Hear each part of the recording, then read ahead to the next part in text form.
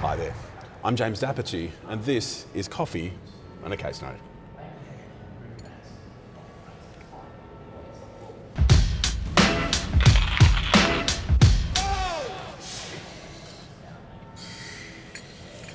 Team, today we are going to talk about a set of facts relating to a farming and grazing property that is held within a family.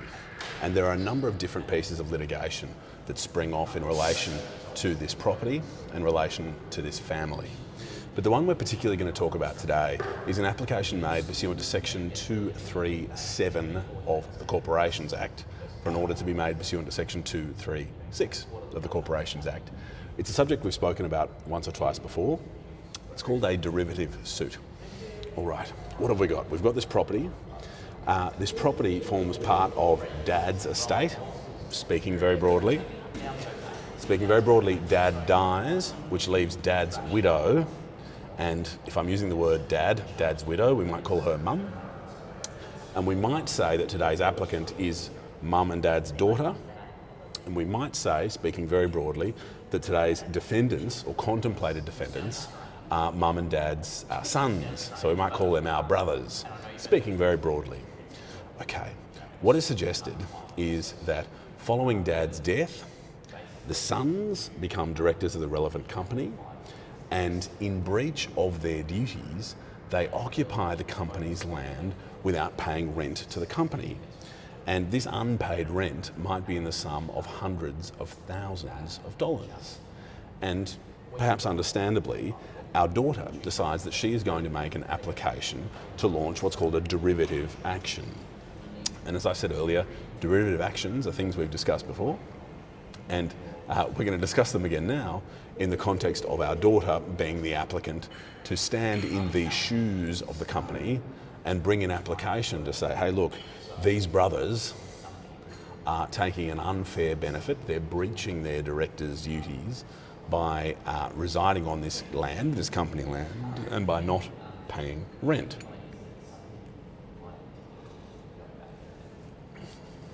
And so, we then turn to consider what our applicant daughter has to do to get up, what she has to do to successfully say, hey look, I should stand in the company's shoes, I should be allowed to sue my brothers in relation to this unpaid rent.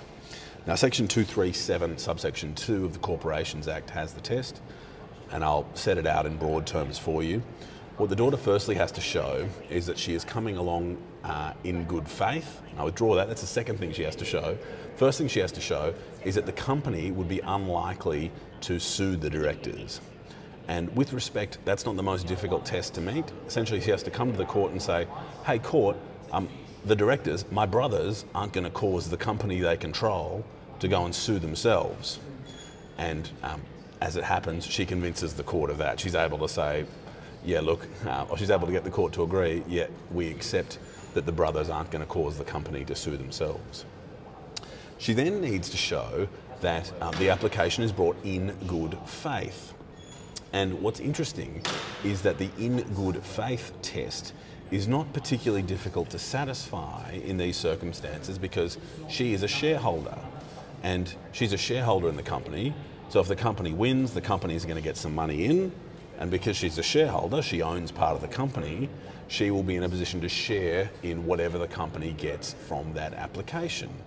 And so, in essence, she succeeds on that point as well. So she shows the company's not going to sue because the brothers are directors. She shows that she's coming in good faith because she wants to take a share of the winnings, and her personal animosity, her animus towards her brothers is not relevant. It doesn't prevent her being found to have been brought. It does not prevent her being found to have brought the application in good faith. The next thing she has to show is that the application would be in the best interests of the company. And she must show not that it may be, or that it could be, or that it might be in the best interests. She has to show that it is in the best interests of the company. And she succeeds on this point in significant part because she provides an indemnity to the company. She says, look, if the company loses any money from me standing in the company's shoes, then I will pay that money. I will indemnify the company for that money. So she says, yeah, the company is not going to sue the directors. I'm coming in good faith. It is in the best interests of the company. And she says here, there is a serious question to be tried. And what the court finds is, yes, that's right. The court works through the evidence and forms the view based on that evidence that, yes, there is a serious, genuine question here as to whether the brothers occupying this land without paying rent is indeed a breach of directors' duties. And the fifth point under section 237, subsection 2, is about notice, and that is an uncontested point, that she has provided notice to the company of the possible claim.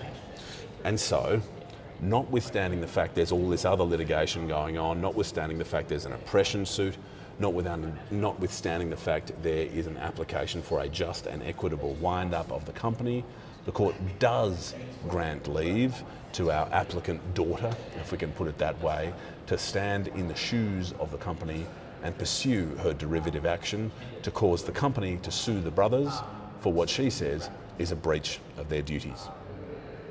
A little bit clumsy there, but hopefully that made sense, and hopefully it was of value to you in understanding when a shareholder might apply to bring a derivative action. I'll look forward to joining you again soon for another coffee and another case note. Cheers.